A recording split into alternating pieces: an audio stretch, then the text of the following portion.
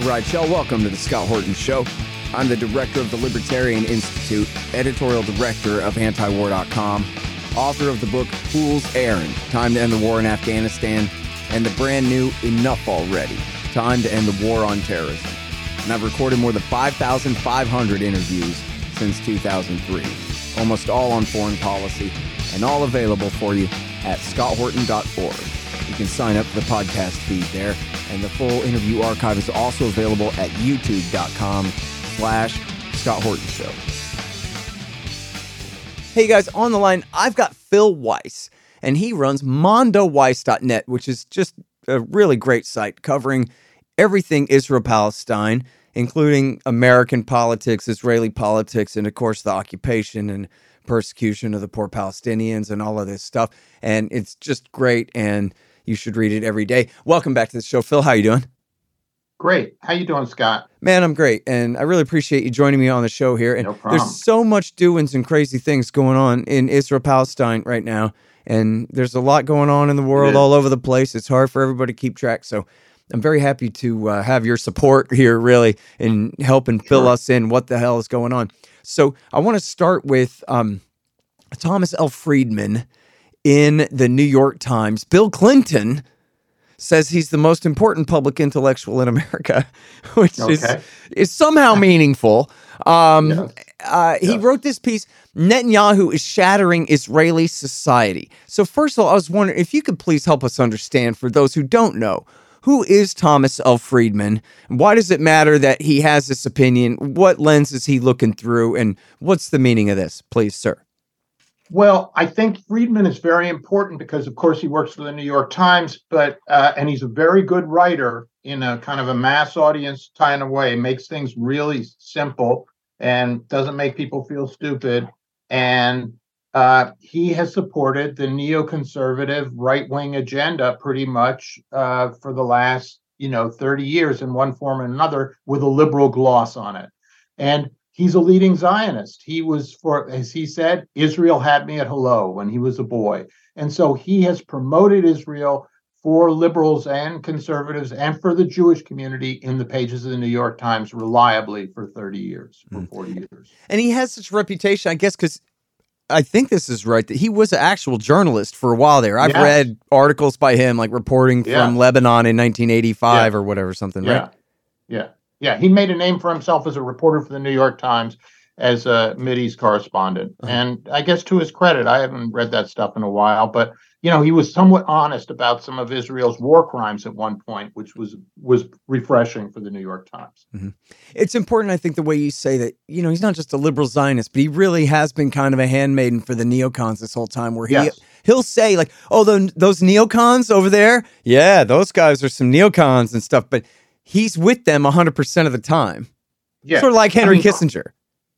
Crucially, as you pointed out in your book, Fool's Errand, I think, or one of an earlier book, that this is a guy who, when Palestinians were doing terror attacks in Tel Aviv back in 2000, he said that was an American issue and that we had to go smash something in the Arab world. And he supported the Iraq War on that basis. So there you have it. He took an Israeli cause and said this was an American concern and we should go to war over it in Baghdad.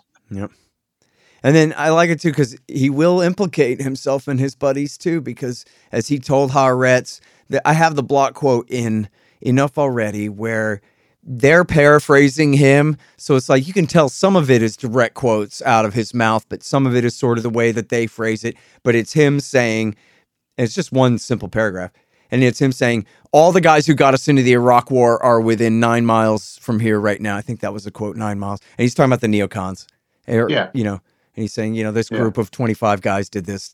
And it's like, if you put those 25 guys on a desert island at the start of this, there would not have been a war. Right. That's Great the point. quote. Absolutely true. Yep. Yeah. Totally and right. he said, and Tom Friedman said that George W. Bush learned why his father was a one-termer was because he challenged Israel over settlements, and he wasn't going to make that mistake. He had to out Israel, the Democratic Party. Great point. Yes, sir. You're asking about what he's doing now, though, right? Yeah, well, look, I mean, I think that's an important background. Absolutely. So people understand, if they don't already Absolutely. understand who this guy is. It's really important when he writes stuff a lot of the Very times. important. This is the centrist, center-left liberal consensus, what we think about things. The world is flat and all of this stuff. Yeah. Let's do Iraq. Tom Friedman has decided, and I think for good reason, that right now is a giant crisis for Israel, the future of Israel, and he is going to make this more of a crisis by telling American Jews, especially, to split over Israel. He finally is joining my column of Israel critics somewhat. We can get into the differences, but he's saying, American Jews, you have been supporting Israel for the last 40 years. Great. That was where your marching orders. Now we're changing them. We want you to start criticizing Israel because it's about to go down the tubes with this new Netanyahu government. And they are going to alienate the Western world, alienate the United States, unless we get them to stop some of these radical changes they're making. And thus the headline, Netanyahu is shattering Israeli society, he says. And there's been some astounding headlines about former Mossad chiefs denouncing Netanyahu, special operations officers, I think, saying that they won't serve, they'll go AWOL, and they won't serve a government in its new form. What is happening over there? Well, I think the military elites, which have always are very worried by what Netanyahu is doing. Netanyahu is leading the most far-right government ever. And because of his own fears of he's been indicted, his fears of going to jail, he is trying to kneecap the independence of the Israeli judiciary. And he's got his fascistic right-wing coalition, a strong majority of 64 votes, who are going to help him do that. And the sort of people who care about Israeli quote unquote democracy and how it looks to the world say, if you do this, this is going to destroy our standing in the United States, destroy our standing among American Jews, and endanger the future of the Jewish state as a democracy and a outpost of the West in this undemocratic Arab world. Well, it sounds like part of that. That's where Friedman is. And that's where Friedman is. He's saying, don't do this. You're going to undermine the unshakable bond. And this is the goose that laid the golden eggs, is American support, American Jewish support. How intertwined are the issues of the occupation of the Palestinians and the sort of, well, I don't know how to characterize it, but the violence going on, the Israeli raids going on and everything in the West Bank right now, bombing Gaza from time to time as well. The demonstrations? Yeah, and the demonstrations and Netanyahu's power grab and this. And by the way, when you use the F word on the show, you have to explain what you mean, because as you know, as everybody knows, in American society, everyone to the right of Bernie Sanders is a fascist, supposedly. But in the real world, that word has meaning. And I know that you wouldn't use it so unadvisedly, but that's how it sounds to people. So I'd like to give you an opportunity to explain what you mean about just how right-wing is this coalition behind Netanyahu now, Phil. Yeah, well, Netanyahu is dependent on a very far right-wing party that has called for deporting Palestinians and Arabs from the West Bank, that has called for erasing Palestinian villages. So even people well to the right of me have said this party has fascistic political culture about it. It's fascistic. And so anyway, Netanyahu depends on this party, and the demonstrations are about the huge demonstrations that are stopping traffic in Tel Aviv and that are often run by these military guys in a very organized fashion are not about Palestinians. They're about changes to the Israeli kind of constitutional setup that would sort of destroy the independence of the judiciary and undermine international investment, cause high-tech businesses to leave. They don't care about Palestinian human rights. But inevitably, when you have this type of crisis, Palestine is always involved, because this government came in, the fascistic party that I'm talking about, they only became the third largest party out of nowhere because Israelis are terrified of Palestinians, and they realize that the occupation is unsustainable, but they want to sustain it. They're subjugating another people, giving them no rights, and the Palestinians don't accept that, and they resist it, and so the Israelis support harsher and harsher measures against them. So the Palestinian issue is inextricably bound up with this, but the demonstrations in Israel are not about that. Tom Friedman will talk about Palestinians somewhat. But, his article begins with lethal attacks by Palestinian youths against Israelis are coinciding with the expansion of settlers and the torching of Palestinian villages by settlers. And later in the thing, he says, Israel has never experienced a Palestinian intifada, a Jewish settler intifada, and an Israeli citizen judicial intifada all at once. But that's begun to unfold since Netanyahu's fired. So back to his panic, right? Like, what does he care? Yeah. His job is spinning for Israel and telling American Jews and everybody else that this is fine. So, but for some reason now he's worried. What is going on that makes a difference to him, really? He thinks that 6 months from now, American Jews will look at Israel so much differently. In what way, really? I think that there are profound changes happening in Israel.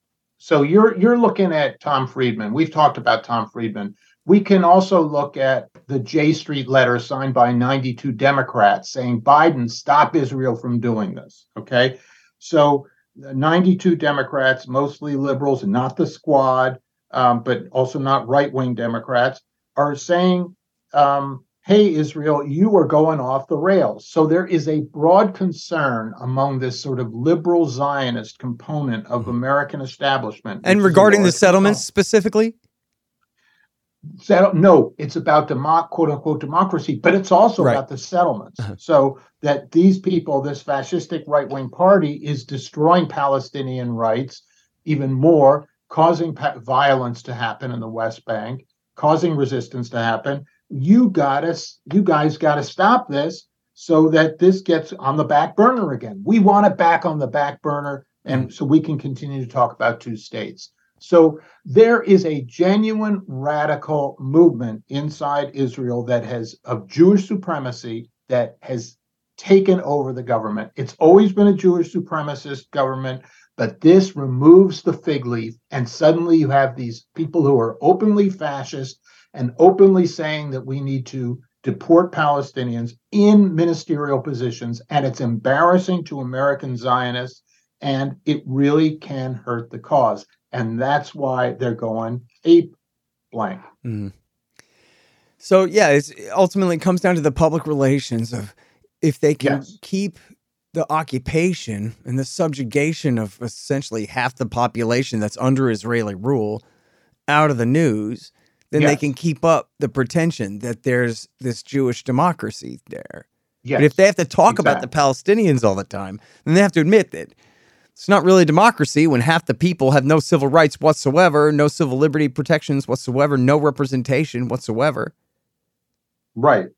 But that's what I'm thankful for, the disruption here, Scott, because you and me, I mean, I hate to use this word with you, but you and me got woke on this issue some time ago. We understood that that it's no democracy if Jews have rights and no one else has rights. Okay, we're not like Einstein. This is sort of obvious. So, okay, we were ahead of the curve. We're very independent thinkers. But I think that the danger of this disruption that's happening right now is they're not going to be able to put the fig leaf back on. Now, I'm optimistic. I am convinced that anyone looking at this situation who has a reasonable and fair sense of how human society should be ordered would be appalled by this quote unquote democracy.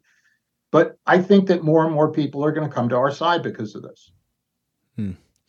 Well, yeah, I mean, there's really a question of whether Israel is a Western society at all. I mean, they try to continue with this pretension. Of course, Benjamin Netanyahu speaks really good English, and a lot of the ruling caste are European Jews and that kind of thing. And yet, they're really from Eastern Europe mostly, and don't really have a democratic legacy unless you just ignore all the stuff you have to ignore to say that, yeah, this is really kind of a Western liberal democratic society. Sort of never really has been. We're just talking about whether the veneer is on or off at this point, right? Yeah, it's been a farce on that score, and you're going a few hundred miles east of Istanbul anyway. Okay, yeah. So you're not in the West, and much of Israeli society, including the political structure and the settlements too, are from Middle Eastern Jews who came to Israel, and Russians who came to Israel. Some Jews, some not Jews. So, and those Middle Eastern Jews are Arab Jews, who are many of them in the government and the settlements. So to talk about it as a Western country, it's not really a Western country. And Palestine is definitely not a Western country. And Palestine is much of what Israel is now. And so I think that, those labels are helpful to Americans who are proclaiming this is the most important relationship we have, but they're BS. Yeah. Sorry. Hang on just 1 second. Hey, y'all, Scott Horton here for Tennessee Hot Sauce Company. Man, this stuff is so good.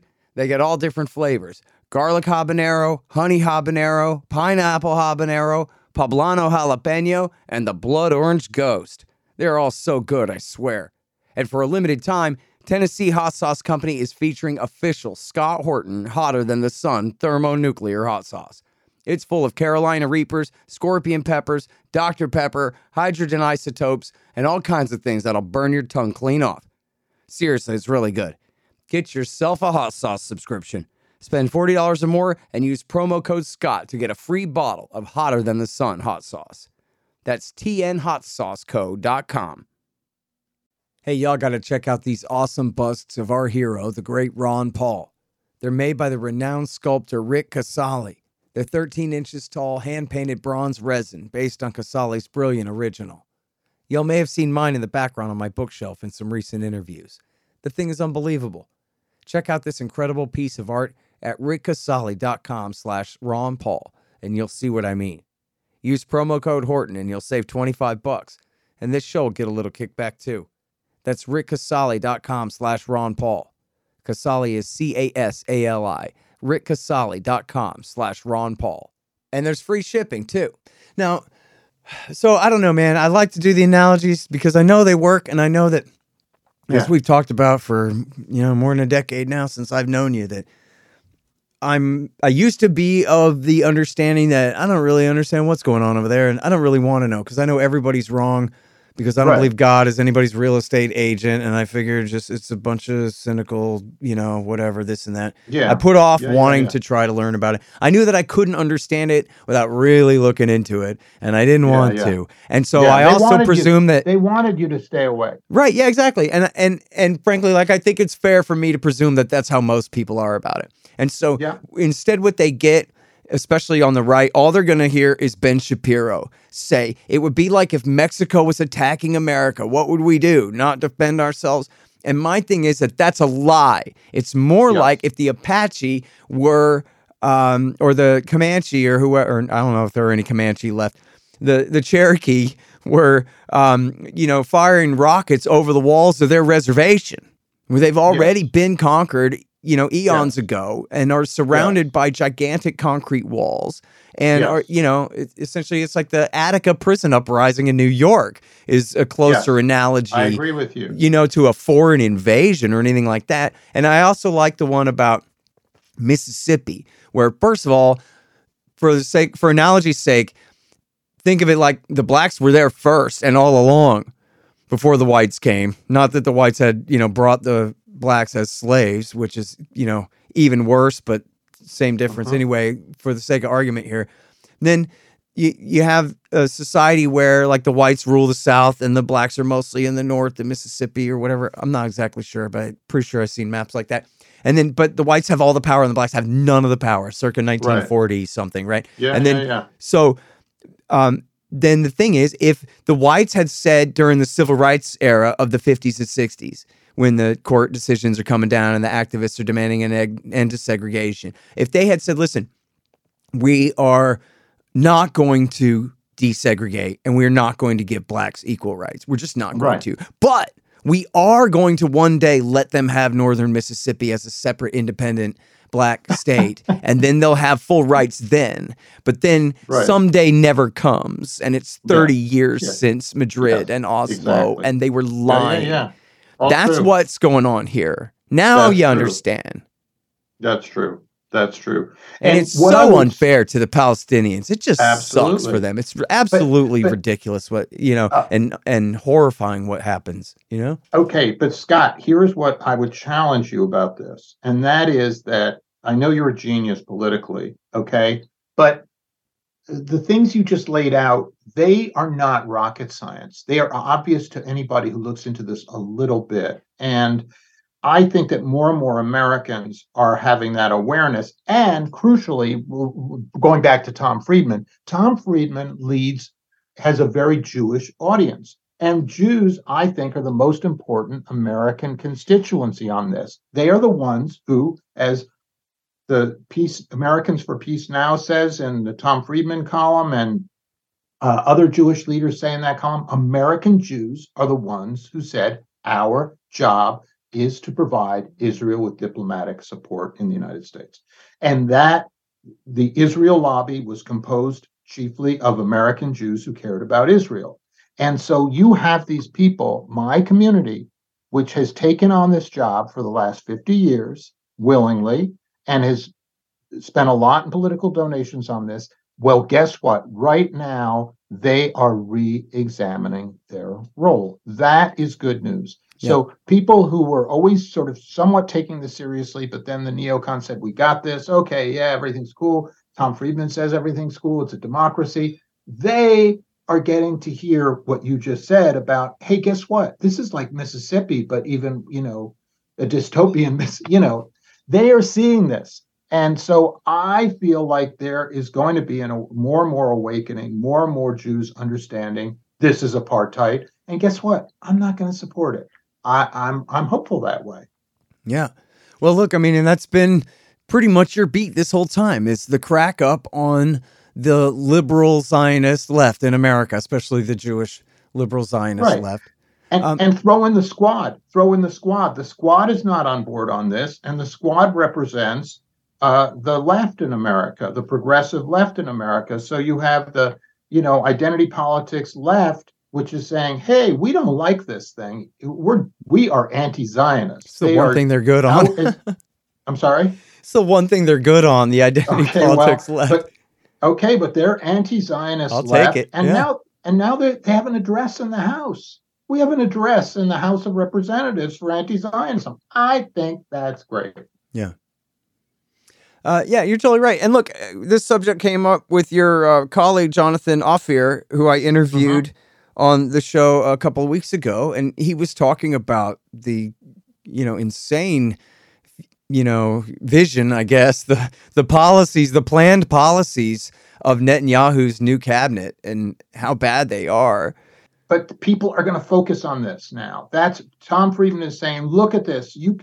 There's this guy Smotrich, who's their finance minister, who's called for erasing a Palestinian village, who's coming to Washington. The State Department allowed him to have a visa to come here, even though he's called for ethnic cleansing. And there's going to be demonstrations against him. Maybe they're going to be small. Maybe the squad is going to be out there. Great. Maybe the liberal Zionists will be there. But at least there'll be people saying, guess what? We don't want ethnic cleansing in our name. We don't want to support it with American dollars. And so that's going to happen on Sunday, Israel Bonds conference in Washington. And so that's another moment of awakening. I guess I believe there's an awakening happening. Yeah. Yeah, it sounds like a difference is really being made there. People are, and, this is why there's such panic over the boycott, divestment, sanctions movement, which I'm never for sanctions. Boycott and divestment, that's all purely voluntary behavior. But the point of it is no one believes that the nation state of Israel is about to be deprived of capital from, international finance. If they have a project that's not on the table, right? The question is, why would anybody boycott Israel? It's just a public relations thing. I thought Israel are our friends. Important. Aren't they just like us? And they're our buddies over there and whatever. Right. What's the controversy about anyway that somebody would boycott them? And that's what the panic is that it raises the question of what the problem even is. When most Americans, and I guess, probably most people in the world who know anything about what's going on in the world know, but Americans are just so propagandized about this, they might be surprised to find out. I remember Noam Chomsky saying that when the first Intifada broke out in 87, how the American people were like, what the hell is going on here? It was like, again, Israel was being attacked by a foreign invader, because as far as the press had ever told the American people, there are no Palestinians with any reason to be upset that they're being occupied and essentially enslaved and deprived of all their rights in the West Bank and in the Gaza Strip there. That's not a subject of discussion. So it was more like Mars attacks. Like, oh no, our poor Israeli friends are being killed. But Scott, aren't you encouraged by how there's greater awareness now than there is in 1987 of the reality? Sure. Yeah. I mean, that's the thing, is it definitely is growing. And, again, that's why the panic over the BDS movement, and that's why to support it, at least the B and the D. Absolutely. And look, this is why, as we talked about, a couple years ago, this is why Bet Salem and Human Rights Watch and Amnesty International all came out and said, all right, that's it. This is apartheid. I really urge people to read that. I posted those things on Twitter, and I've had people go, oh, that's crazy. How dare you say that? And it's like, hey, man, you should read this thing. Yeah. It's completely indisputable. I don't know what to tell you. It is one state between the river and the sea. That's a fact. Yeah. And Chomsky says, I don't use the word apartheid. The reason I haven't is it's worse than a South African apartheid. Anyone who goes there says this is worse, who has some knowledge of what South African apartheid. I mean, it's obviously South African apartheid was no picnic, but Yeah, seriously. Yeah, this is the gold standard of oppression right there, man.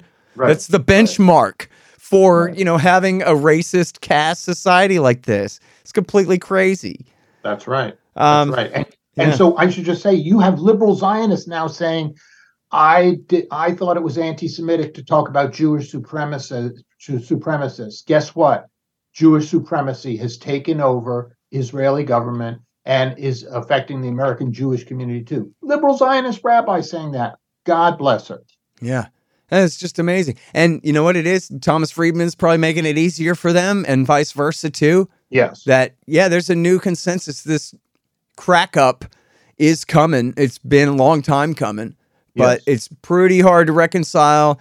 If you have anything like, I don't know about communist ones and really real leftist ones, but if you have any liberal values, then it's pretty inconsistent that you would support this society. And frankly, the leftists have been better than the liberals this whole time, based on whatever principles, I guess, really just equal rights for minorities and that kind of thing. Right. Absolutely. Yeah. So, there's really look, even if you're a rabbi, as you're just saying, like, you could be a rabbi who's been a Zionist your whole life and still look at this and be like, hey, this isn't right, because it's not right. It's not right. It's not right. And they've gotten away with this progressive accept Palestine forever, supporting minority rights in the United States, supporting civil freedoms, and, and over there, pure apartheid. So that contradiction is coming to an end. I hope.